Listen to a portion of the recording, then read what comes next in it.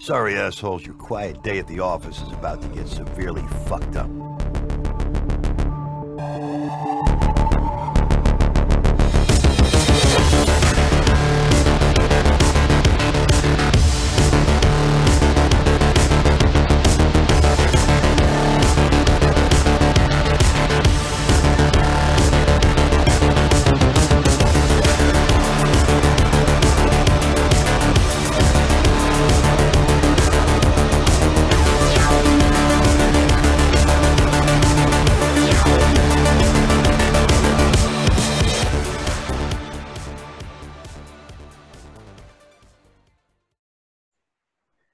Guys, welcome back to the After Action Review. You know me, I'm Nick Guy, the world's most okayest Green Beret. And as usual, we have more than okay guests on.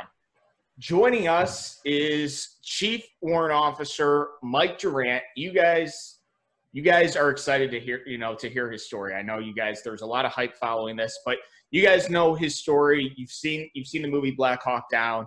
Hopefully you've read the book by Mark Bowden. But the story kind of ends with Mike being captured. And I think this is a really good opportunity to kind of hear that story in captivity. It's something that's rare nowadays in modern combat, modern warfare. You don't really see a whole lot of POWs. So when you get a chance to speak with one, you take the opportunity. So Chief, thank you so much for joining us. Nick, my pleasure. So, I mean, kind of just, let's take it from the beginning, like just the shoot down. I mean, what happened? How did you find yourself in that situation? Yeah, so, obviously the battle had progressed pretty significantly by the time we rolled back in. We had dropped our chalk of Rangers off. I was the flight lead of the Ranger blocking force. And we had put our 4 aircraft in, dropped our customers off, and we were holding north of the city. And at that point, theoretically, my job was done because we were going to extract largely using ground vehicles. So we were essentially a contingency asset at that point. And then Super 6-1 got shot down, and the commander called me and wanted me to replace them over the target. And the aircraft was being used as a sniper / close-in fire support platform. In hindsight, probably not a good idea, but it had been effective up to that point, and it was really only on that mission where it became obvious that this is a little bit too high risk in a urban environment like that. But anyway, I flew in, replaced in 6-1, got into orbit, and we didn't have snipers on board, so we were going to use our miniguns. And that to shoot a minigun in a close-in situation like that, you can't be flying fast. I mean, you got to be flying fairly slow so you can see what's happening in the alleyways and in between the buildings. So we're probably going 50 knots and in a very tight orbit with another Black Hawk Super 6-2. So there's 2 of us sort of 180 out from each other. And there was little birds up overhead and still stuff happening all over the place.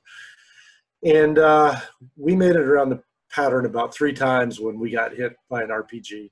And the initial impact, I always describe it as hitting a speed bump in a parking lot. If you go, over a speed bump at 25 miles an hour, and you feel that jolt in the car, that's what it felt like when the RPG hit the aircraft. We didn't see it hit us in the tail, and but knew obviously we didn't hit because it was that significant of a jar of the airframe. And I was flying, I rolled out, look around, do what pilots do, kind of looked at the instruments, made sure the thing was still flyable, and it was. Everything seemed normal. So my initial plan was to go back to the airfield because we're within really 3 minutes flight time of the airfield. I could see it. We just happened to be pointed straight at it. So I sort of set my sights on that, and within seconds, the tail rotor just disintegrated. And, that's a bad thing. Whether you're a helicopter pilot or not, I think you recognize we need those things on the aircraft. So when it came off, it was an e-ticket ride is an understatement. The tail rotor is supposed to keep the aircraft from spinning, and that low airspeeds in particular has a lot of authority over that.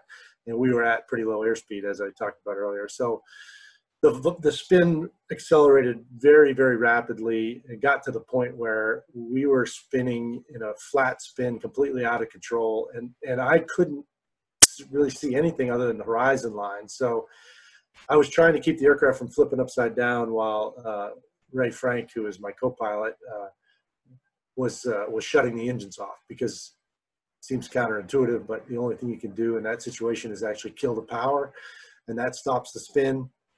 But then you fall from the sky, which is what we ended up doing, and somehow impacted on the wheels, and the wheels did their thing, landing gear did its thing, and we crashed very, very hard, a lot of G forces, but everything worked as advertised, and we all survived.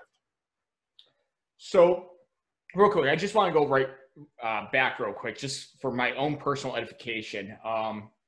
So when you guys were kind of operating as that, I mean, a close air asset, I mean, was somebody on the ground actually doing like Army call for fire, like aircraft call for fire or anything like that? Or was you seeing targets and engaging them just kind of on you? I mean, how does that work? Because I know like Apaches, they like, that call for fire platform, like gunships, things like that. But with Blackhawks, like, you don't really see that. It's not like the Marine Corps that treats their Hueys as a cast platform, things like that. Was that on you guys, or were guys on the ground like literally giving you call for fire? So the Blackhawks were not getting calls for fire. The Little Birds were, because they're up more in a traditional attack helicopter profile. And I'm sure they were engaging targets on their own, but I think for the most part, they were getting calls for fire.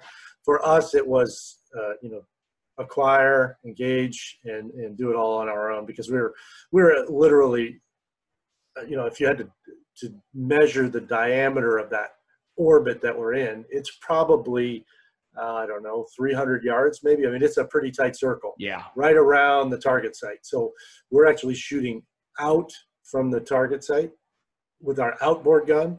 So we're trying to keep the bad guys from penetrating the perimeter. So we'd almost be right over the heads of the blocking force, I guess, and going around and then providing fires outside of their sectors. Okay, so kind of like a hasty IP sort of kind of thing. Okay. Yeah. I only asked because call for fire interests me. I'm a JTAC, so it kind of falls in line. But okay, so back to the story. I apologize for going off on a tangent, but all right. So you guys crashed. You were immobilized. You were injured in the crash. Yeah, we were all injured pretty severely. I had broken femur, broken back. I was unconscious. Ray had a broken tibia and a back injury. I don't know the full extent of it. And the crew chiefs were hurt worse than that. The seats in the front are a little bit better from a crash survivability perspective than the seats in the back. And we don't even know for sure if they got locked in. I'm sure anybody that's ridden in the back of an assault aircraft knows the crew chiefs kind of move around a little bit, and they're on monkey harnesses. And the way those work is, if you are going to crash, you're supposed to lock in, get back in your seat basically, and lock it in. I don't even know if they had a chance to do that. It was pretty violent. Gotcha. All right. So you're on the ground. You guys are injured. I mean, at that point, this, like you had said, the battle has progressed. Like the city's now, everybody's involved in the fight now. Was how long until Sugar and Gordon were on scene when they were feet on the ground at the crash site? To me, it seemed like seconds, but I think part of the explanation there is that I was unconscious for some unknown period of time. I think it's about 10 minutes. I mean, maybe less. It was pretty quick. I mean, I know the conversation went on between them and the leadership. Ultimately, as I understand it, General Garrison made the final call to put them in. Or allow them to be put in. He didn't order it or mandate it. He basically gave the permission. And I think that all transpired over probably less than 10 minutes. Okay. All right. So they reach the crash site and they pull you from the bird. So they pull everybody. That was kind of like one of those things, like everybody everybody sees the movie, things like that. I mean, how was that managed at the crash site? Getting the crew chiefs, your co-pilot, yourself out. I mean, it's not really covered anywhere else. So. Right. So Ray was able to get out on his own. He, as I said, he had a tibia fracture, so he was somehow able to get himself out of the seat. And the last time I saw him, he was actually standing. I was in the right seat. He was in the left. He was standing there adjacent to the seat. We were flying doors off, so we didn't have to get the doors open. And just seems like only seconds later, Randy and Gary arrived on my side first, and it was bit of a shock, actually. I didn't expect anybody to be there that quick, and also didn't know there were only two. So my thoughts initially are, oh, this is a rescue force. Somehow they diverted a group of assets here, and they're, we must have crashed right next to them or something, and they were focused, as I've always said, purely on the mission and the task at hand. There was no sense of, there's a sense of urgency, but certainly no sense of panic or anything that would cause me concern. I obviously felt like they're going to load me up in a vehicle and I'm out of here. That's really the mindset that I had. And they put me on the ground. I had my MP5 already. They left me with that, and then they helped the crew chiefs out. I couldn't turn around, so I never saw the crew chiefs, but I could hear them. They were hurt bad. You could just tell by the sounds that they were probably both incapacitated. I think Tommy, who was on the left, was actually hit in the chest by his minigun. They're on a swivel mount, a pintle mount, and there's a lot of movement that allows them to shoot. And then because of the way the aircraft hit the ground, I think his gun actually hit him right in the chest. And then Bill, I'm not sure, but he was hurt pretty bad also. And then from that point on, most of the activity at the crash site was going on the other side of the bird. And I might have thought about this. I could have shared a picture, but if you look at it from the air, there's a kind of an open area on the left side of the aircraft. And I was on the right side between the aircraft and a fence, basically, is corrugated tin wall, you could say. So the access to the site was really on the opposite side, which is fortunate for me because I've got, the aircraft's essentially providing cover as the mob and the civilians and everybody else kind of approach from the left-hand side. So Randy and Gary were over there with Ray doing what they could to keep the attackers at bay. But again, they were vastly outnumbered, and it was only a matter of minutes before they could not hold out any longer. So at that point, so they were killed. I'm trying to put this together in my head. So you were alone. How far away were you from the crew chiefs? I know you couldn't see them because you couldn't turn around, but you ended up alone when the mob came in. Yes. Okay. Yeah. Tommy was Bill, I'm sorry, was probably only 5 feet behind me. He was, I'm sure they put him on the ground right behind me, but I was laying on my back on a survival kit or something. There's a great Dietz painting for some of the folks that might have been at the compound in Bragg, and it's hanging there, and I've got a copy of it. It's pretty accurate. It shows, I'm laying on something adjacent to my seat on the ground there, and we're doing what we can to hold people at bay. I didn't touch on it, but Gary actually is hit first, and I didn't see it, but I heard him say something, and I'd flown with these guys on the aircraft before, so I didn't know them well. I didn't know them personally, but I knew they were, and I recognized his voice. And then Randy came around and asked if there were any more weapons in the aircraft, and at that point, any sense of calm that I had or confidence in this being over with was gone. And good news is the crew chiefs put their weapons where they were supposed to be. He grabbed them both, and he came on and he gave me what I believe still is Gary's weapon.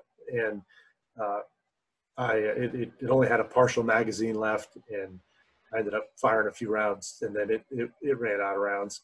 And at that point, Randy called on his radio for a status and was told, or I heard the response was that a reaction force was en route. So he went around the nose and he made his last stand, and within probably 2 or 3 minutes, he went down.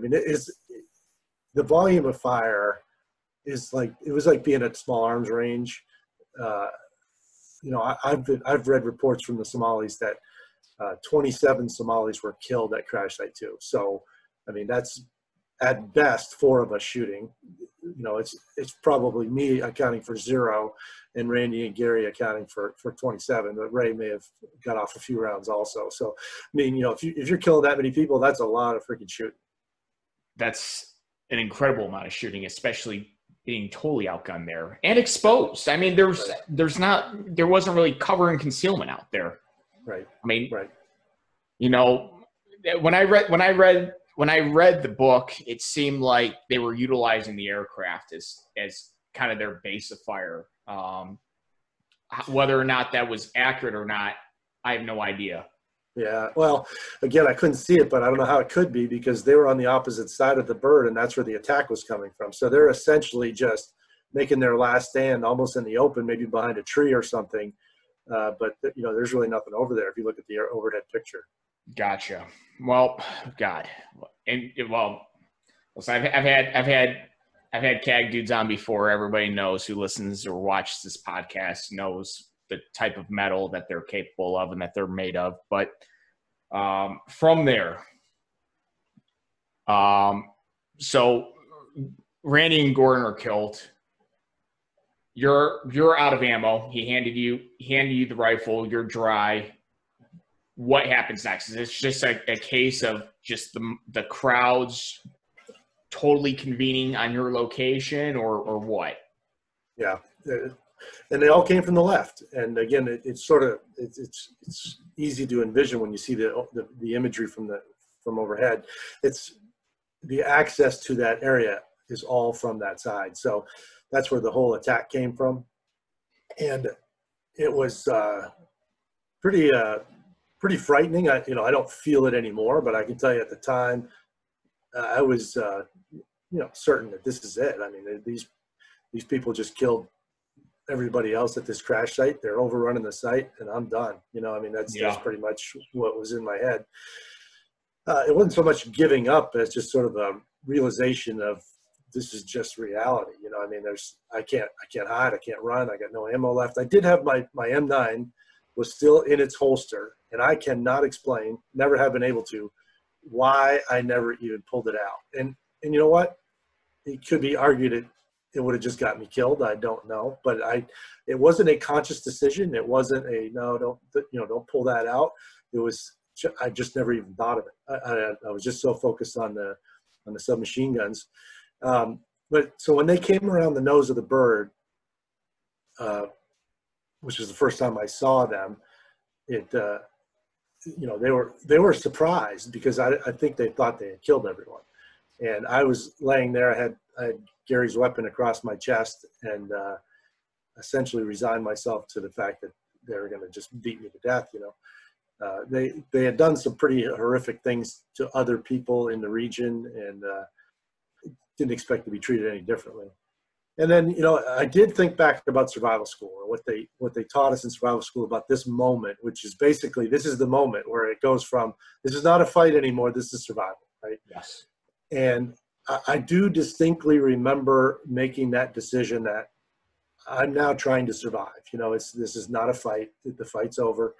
And I didn't antagonize them. I didn't John Wayne and spit in their face. I just let it go, played possum. And it probably saved my life because, at that point, everything's so volatile. No one's going to know if, they put a bullet in my head, after they ran over the site. I mean, there's no accountability for anything like that at that point. So I actually ended up helping them get my survival gear off because our gear at the time had clips on it like a water ski vest, right? And I've always made the joke that I didn't see any Somalis water ski, and so they probably don't know how that works. So I mean, they were pulling on it, and I finally just, hey, I got this, and I unclipped it.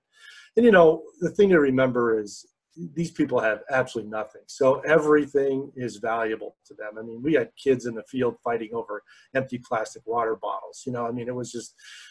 So everything that I had that any person in that group could get was I don't want to go so far as to call it a treasure, but it had value, right? So, survival vest, night vision goggles, weapon, all of that stuff. So they're all clamoring for this stuff. And then there's a couple that are more interested in beating me to death, and they started to.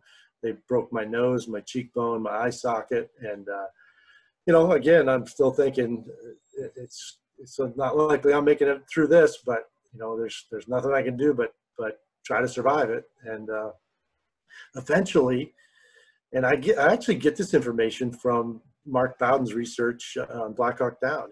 I don't remember this, but he says he interviewed a guy who fired rounds in the air and got everybody under control. And I honestly don't remember that. Now, maybe it's not true. I am not sure. But I can tell you that things did calm down and the beating stopped, and somehow, some way, they came to the realization that I was worth more to them alive than dead, and they stopped beating me. But they continued to rip all my gear off. And at some point, I think when they were pulling on my boot, my femur went out the backside of my leg, which was, again, a miracle that didn't create a more significant issue. And then they finally got everything off of me except for my T-shirt and my desert tan two-piece flight suit bottom. That's all I had left on. And that's when they threw dirt in my face and wrapped a rag around my head and said I was going to die there, and hoisted me up in the air and carried me out.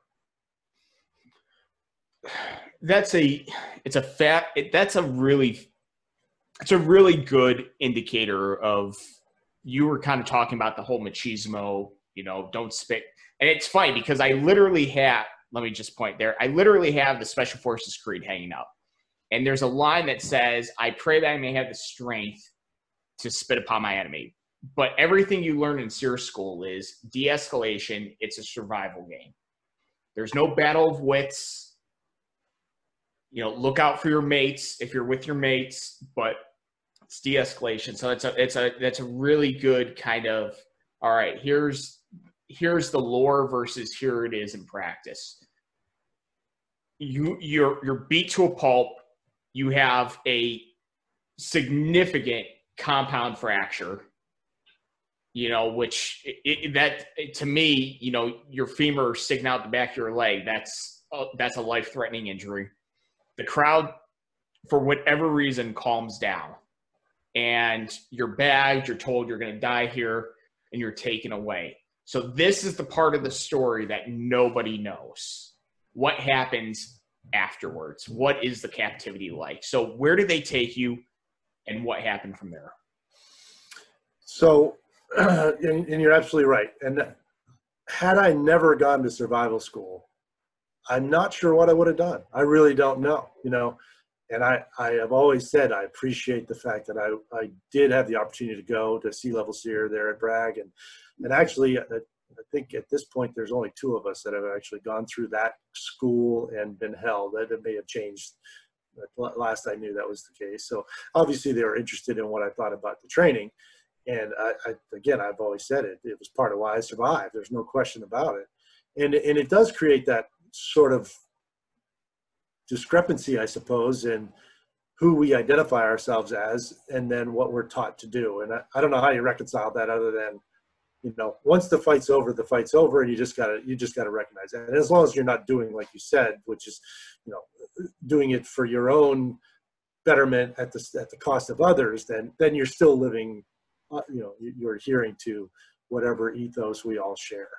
Well, and that ethos, I think there's definitely room for interpretation, for sure. I mean, yeah, so long you don't want to give away any information. You don't want to provide the enemy any sort of propaganda value, things like that. These are all things that are taught at the Sea Level course. But again, like I said, that machismo, the alpha type, the 160th, the SF, the CAG, the Rangers, everybody that goes through that kind of thing, they all say, yes, I pray that I had the strength to spit upon my enemy. But in practice, it is 100% about survival. I find that absolutely fascinating, because you are one of the few guys you're a SEER Level C graduate who actually went through it. Guys like me, when you go through the course, it's cerebral.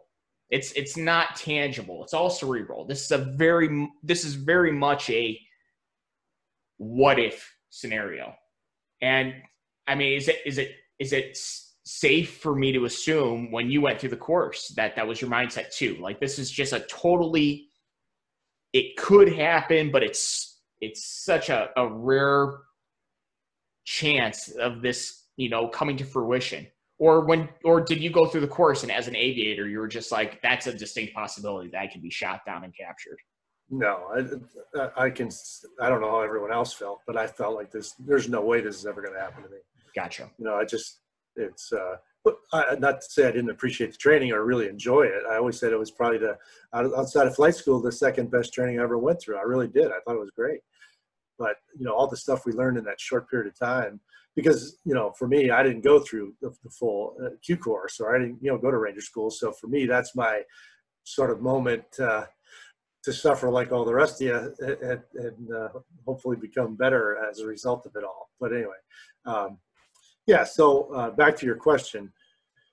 So I, immediately following that being picked up and hoisted overhead moment, I've always described this very brief period of time where I actually felt like I was above looking down. And what does that mean? Well, the best explanation that I've ever had provided to me was the pain got so intense for me that my brain is trying to convince itself that this is not real. And it makes sense to me because I distinctly remembered it. And I also remembered it as though I'm an observer and not the person in the midst of all that madness. So if that is what happened, it worked. And I kind of wish it would have lasted for a little bit longer because, before I knew it, I was right back in the middle of it. But it was, you can imagine, femur fractures. You just watch them on a football field and you're like, ooh, it hurts you just to see it.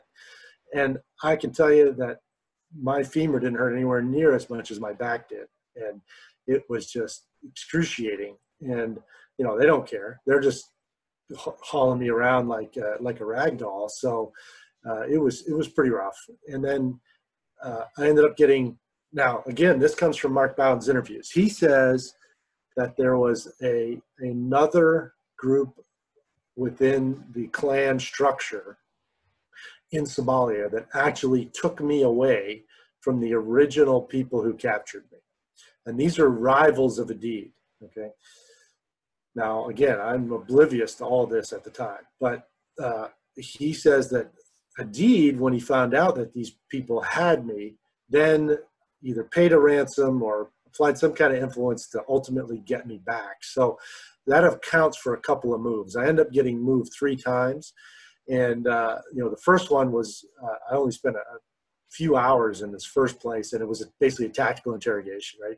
You get these guys that they don't know how to interrogate. They don't know what they're doing. They're just basically, a pat down search and, a couple of threats, and they left me alone. And then I got thrown on the back of a flatbed truck. At least that's what it felt like. They always had a bag over my head, but it's like being on a metal flat bed, not like a pickup truck bed that's corrugated, but an actual flat piece of metal, and then like a tarp thrown over me. And then I got moved to where I would spend, I guess it would be maybe 2 or 3 days. And that was in this little octagonal building. We're thinking it's somewhere in the northeast part of the city. I don't think we ever really figured out for sure where some of these places were. But it was in the neighborhood because I could hear kids playing outside. But I was also very close to wherever the convoy traveled, because that night, after being put in this place, the convoy, which is actually trying to get to Super 6-1, comes right by my compound. And I'm thinking they've already figured out where I am. This is a rescue, because you can hear the gunshots and some of the larger projectiles. I could actually hear them flying through the air, right? And explosions all over the place. And I figured one of the observation birds tracked me with a sensor, and somehow they tracked me all the way to this location.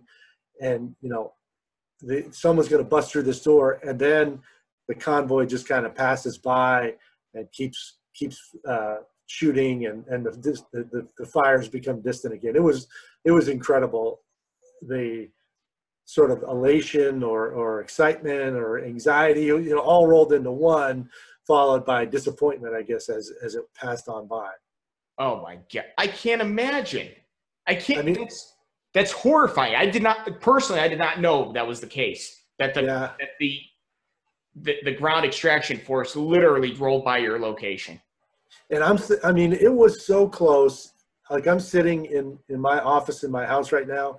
It would be about the same distance to the street is how close it felt. Like they actually came right by.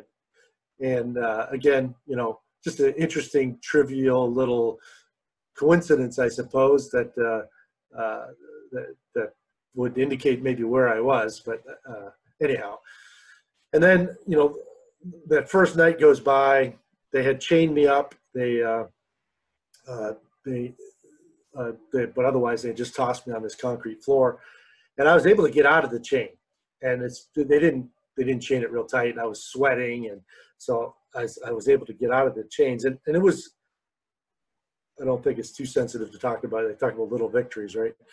It was a little victory. I mean, it was, man, I can get the dirt out of my eyes. I can turn my leg so it's not, throbbing in pain quite as much. I can reposition myself, and oh yeah, I just got out of your chains, you idiots. It was one of those kind of moments, right? And it's sort of like at least the way the compound was set up, which I know is dramatically different now, but there was just gravel outside of your cell, and that's exactly the way it was here. And I could hear them when they came up, so I heard this gravel, and I wrapped that chain around my wrist again to make it look like I was still chained up.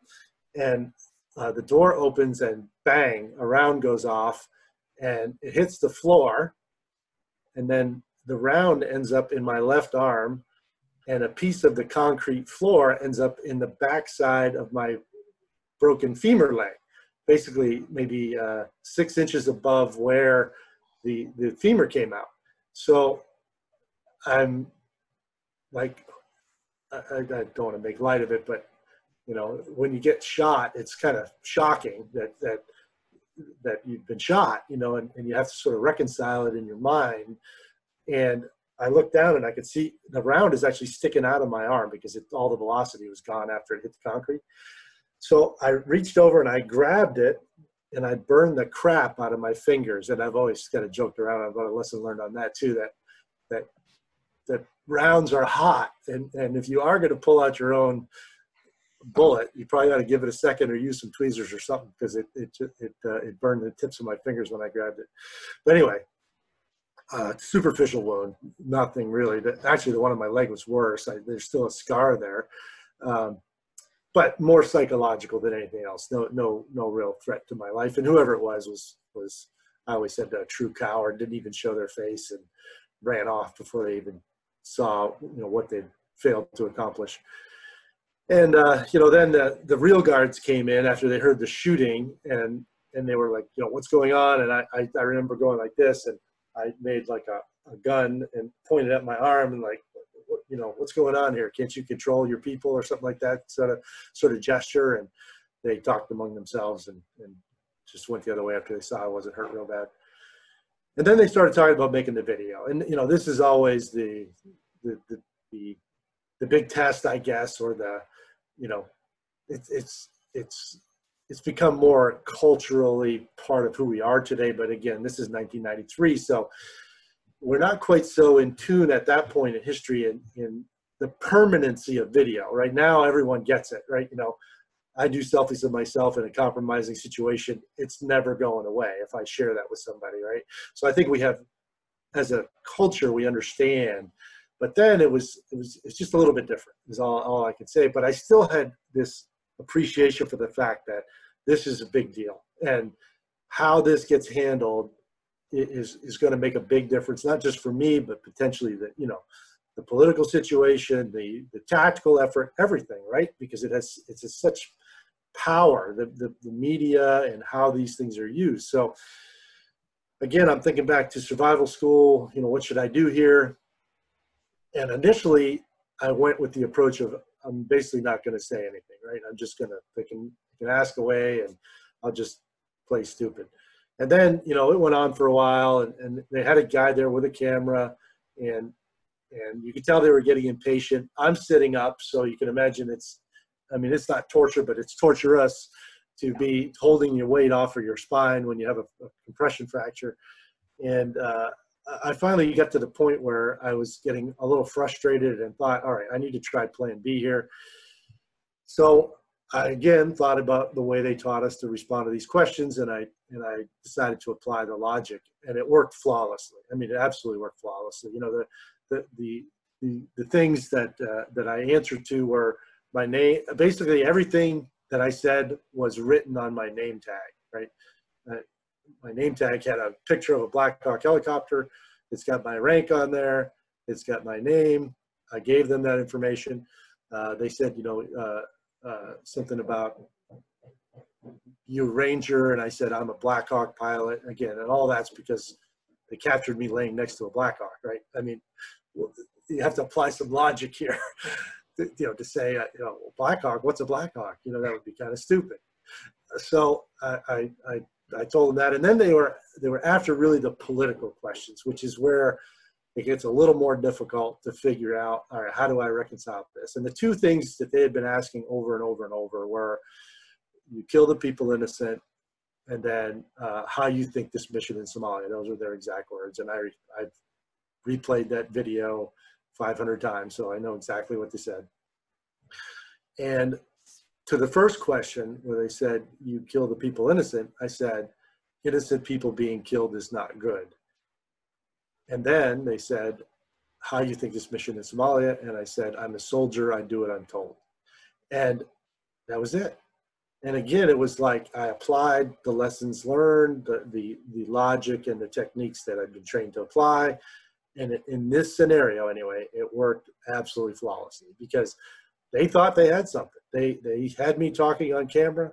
They grabbed that video, ran out the door, and I'm told by CNN that they actually had the video in Atlanta within 15 minutes, and they broadcast it to 127 countries within like a half hour when it was shot, which is amazing when you think about when that was. And the one credit I'll give to CNN is that they called my parents and they said, hey, we have something, video evidence of your son's whereabouts. We're giving you a heads up. It's going to air live in about 5 minutes. We just want you to know. And of course, obviously, they turned on the TV, and they had a heads up that it was coming, and still pretty painful to watch, I'm sure. But in the end, it ended up arguably being a life insurance policy for me, because now everybody knew that I was alive. Everybody knew that they had me, and they were, whether they agreed that the Geneva Convention applies, they were going to be held to that standard either way. So it ended up, didn't feel like a good thing at the time, I can tell you honestly, but it ended up being a good thing. So, I mean, at that point, was your family was informed by the Army that you were missing in action, I would assume? Yes, all 6 of us, our families were, at that point, official status was MIA. Yep. Okay. So the video released, obviously I can definitely see, because that is the worst case scenario in a POW experience. They turn the video camera on. It's either a gotcha moment. They want you to read a prepared statement, something like that. But in the end, it was just proof of life for the United States government. How did we go from, all right, I've been moved around a couple times, I'm injured, I'm now being used for potential political reasons, to your safe return back to U.S. forces? Yeah, so after the video was shot, they moved me. There was actually a lot of people in the room for the video. One thing I found, this is really dating myself, but there was a movie from the might have been the early 70s called "The Gods Must Be Crazy," where it's like some somebody in an airplane throws a Coke bottle out the window, or so. I don't even remember the movie. I just remember the story about it. And there's a tribe on the ground that this bottle falls from, and it's to them, it's like something from the gods, right?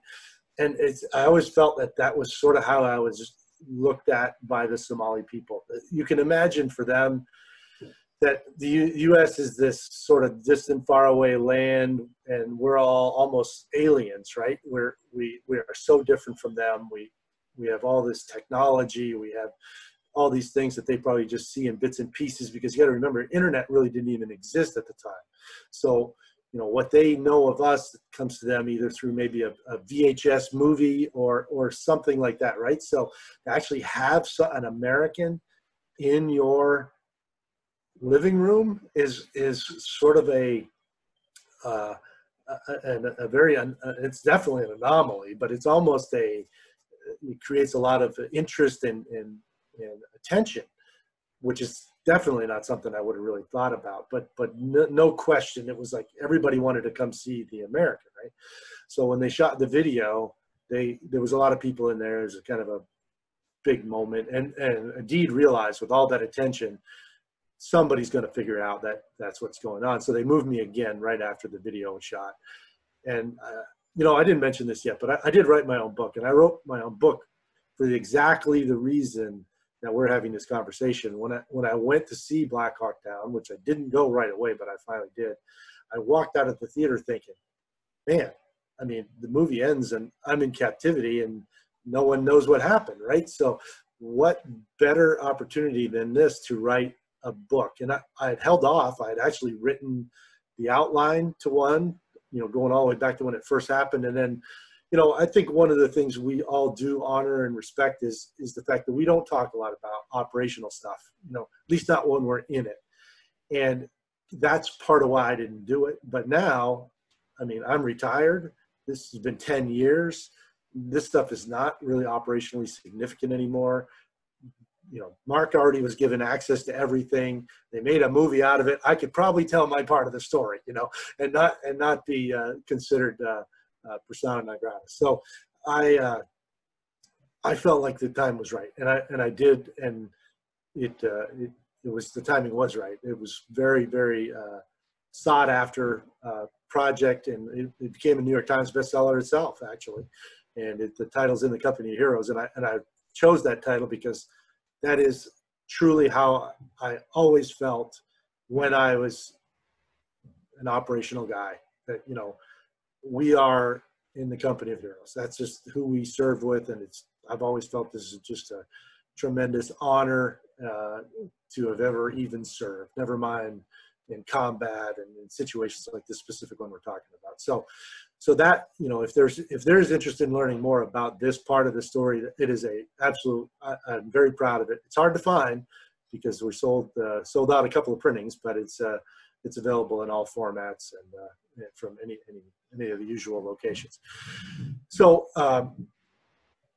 I was moved again, and as I wrote in the book, this is one situation where I thought I had a chance to escape, and they had put me in the back seat of a car, threw a tarp over me again, and now you can imagine. I don't know, you know, I'm sure there's many folks listening who have had pretty significant injuries. The thing about ortho injuries, at least my experience, and I've had a fair number through playing sports and this and all that, is that it doesn't seem to hurt right away, and it doesn't seem to hurt necessarily when you're not moving it. But as soon as you try to move anything related to that injury, the pain just absolutely spikes, right? So when I was in that first couple of days and they weren't moving me around, it actually was tolerable, even without pain medicine.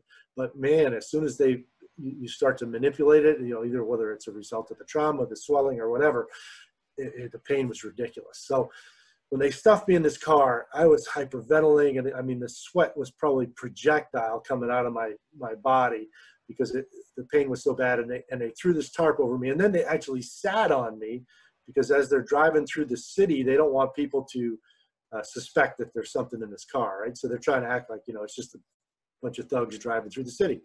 And when they got to the second location, which would actually be the third location at this point, they stopped and they all got out and they left me alone. Now, the first thought is they're leaving me to get killed here. I've served their purpose. They made the video. They're just abandoning this vehicle, and someone will find me, and they're going to, I'm going to get killed here.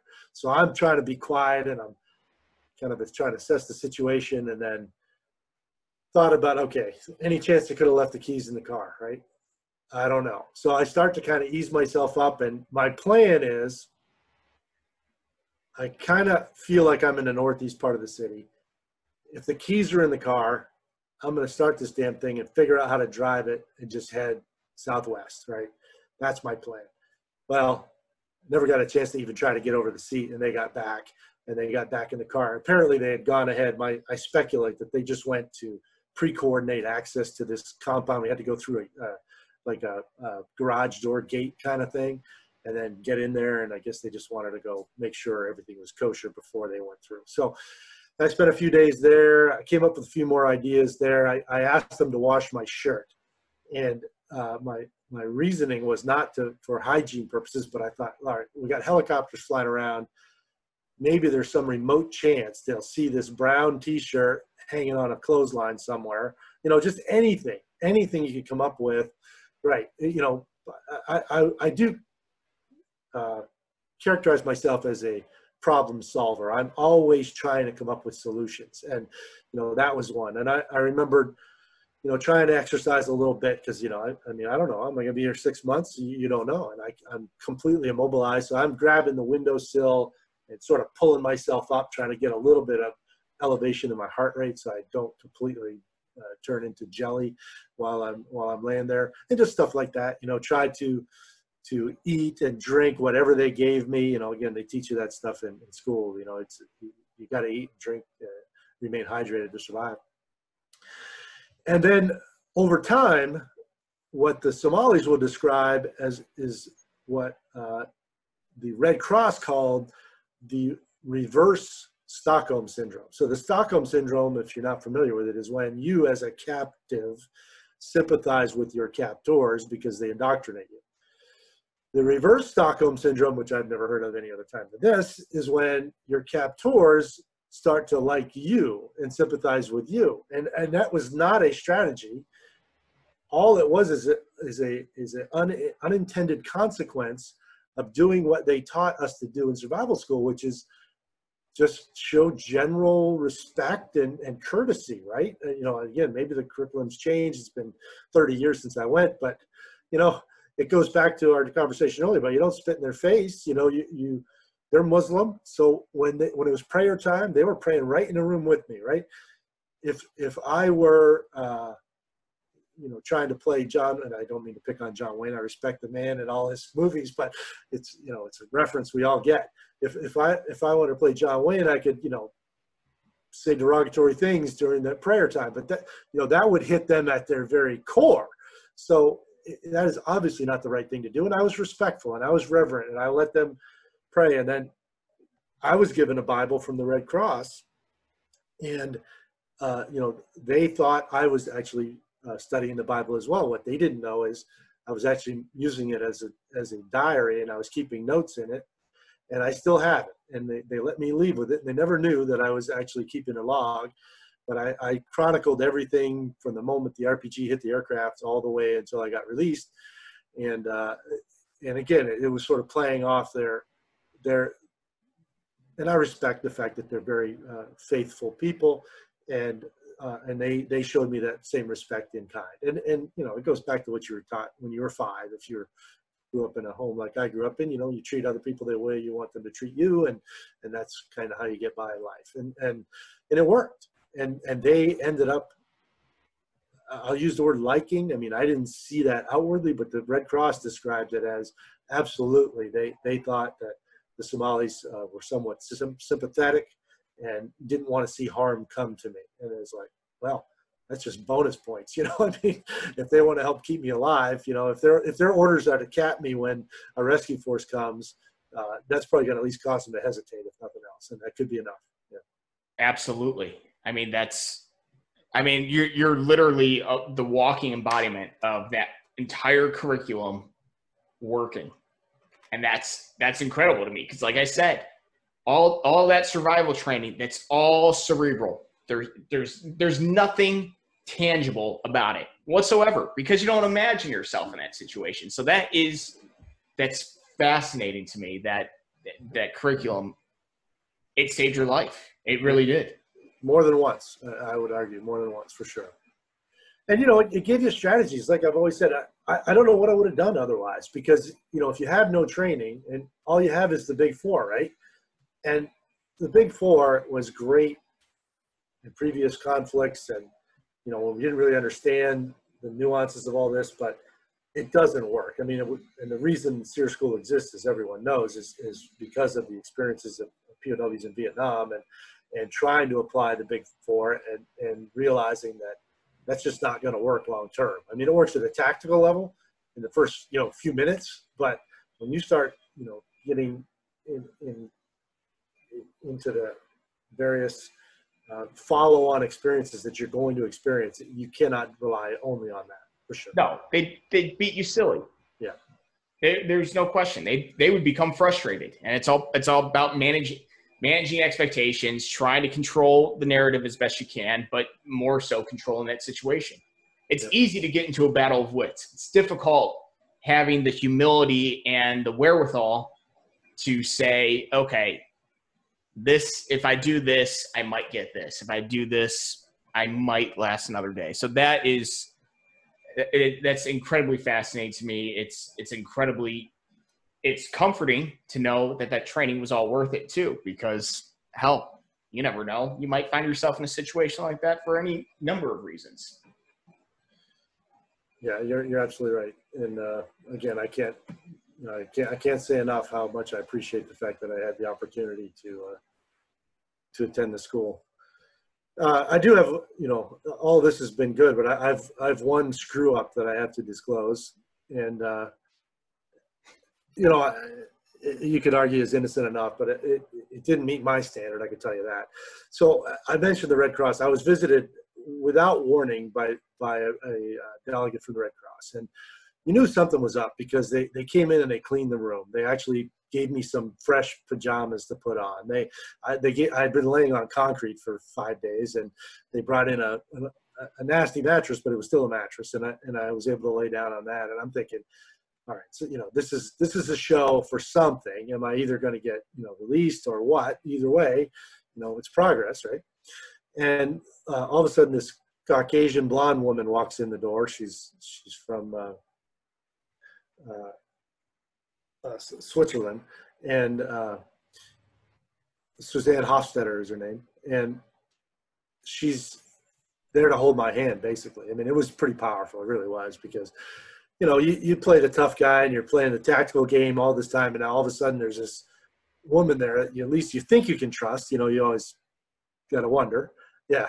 But, you think you can trust. And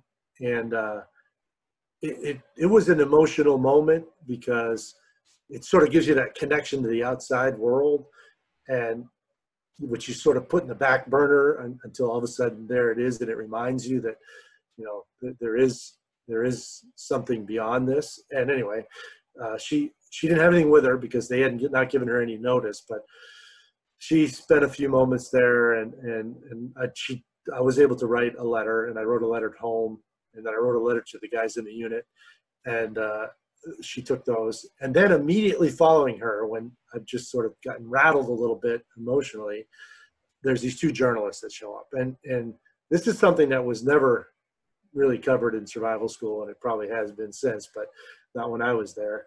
All right, now what do I do? So with no warning and no time to really think about it, and I thought, okay, this is an opportunity for me to use this. So I decided it would be to my advantage to explain what happened, essentially recreating our conversation today.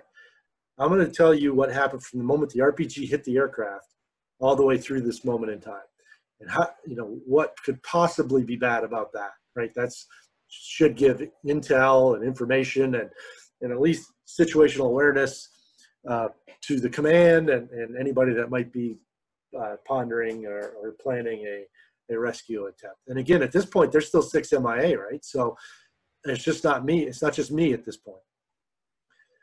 So we go through all that, and they're taking their notes, and I'm getting comfortable with talking, and that's where you got to be careful. Is when you get comfortable with talking, and the most dangerous interrogator is the friendly interrogator. Yes, absolutely, and they slipped in the money shot, which is so. What do you think about how this is how things are going here? And just without even thinking, I said, well, something's gone wrong here, and it's innocent enough, and you'd have to be a complete moron to not realize something had gone wrong there. I mean, it started out as a relief operation, and then it was a security operation, and now it's turned into basically a combat zone, which is never intended. And but I still felt I had crossed a line that I shouldn't have crossed. And as soon as the words came out of my mouth, I screwed that up. Yeah, I'm going to get debriefed. Yeah, I'm going to get debriefed on that one, right? And I beat myself up on it pretty good. I mean, for a couple of days, I was really, really upset with myself. In the end, you got to also realize I don't know what's going on outside, right? I don't even know that there's been multiple aircraft shot down. I don't know there's 18 killed. I don't know about the scope of this battle. When I got shot down, we had lost one bird, but that was it. So, I'm missing a big part of the equation here and how much attention is being put on this thing. So I don't really recognize the fact that, this thing is dominating the news at this what probably wasn't coronavirus level, but it was dominating the news. There was not much else going on at the time. And anyway, I didn't uphold the standard that I felt I should have. And now was I overly critical? Yeah, you could argue either way. But anyway, the lesson learned is what you just alluded to, is someone who really knows how to interrogate is going to get you into that position, and that's when you're going to potentially say something that you might not have said otherwise. Oh man, that's the truth. Yeah. The beatings you can take. Yeah. The beatings you can take. It's when they start playing games. Yeah. That's when it becomes most difficult. All right, so let's finish off with your release. How did that go down? What was it? Did it seem official? Did it seem nuanced? Did it seem like they were just giving up? What were your impressions there? So I got a radio. They actually asked me about a radio. They gave me a radio, and I was listening to things going on. The president had sent the former ambassador to Somalia back into country, and so I felt that added credibility to the fact that they were saying that I was going to be released. But I also tried not to get my hopes up too high. And when the day actually came, I played it the way I played everything else, with caution. The guy said he was a Red Cross doctor. I assumed it was true, but didn't automatically believe him. He had morphine, and that's when I became more of a believer. That he gave me a shot of morphine right there in captivity, and then from there it was stick me in the back of a vehicle and get me to the compound. And at that point, I saw people I knew, and I knew at that point it was over.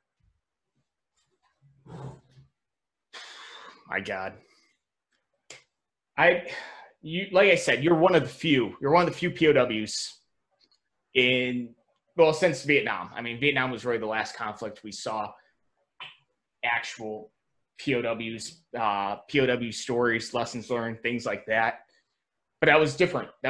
Even though it was very much an unconventional war, it was very much a POW experience. You kind of found yourself in the middle, between like that whole hostage versus POW scenario.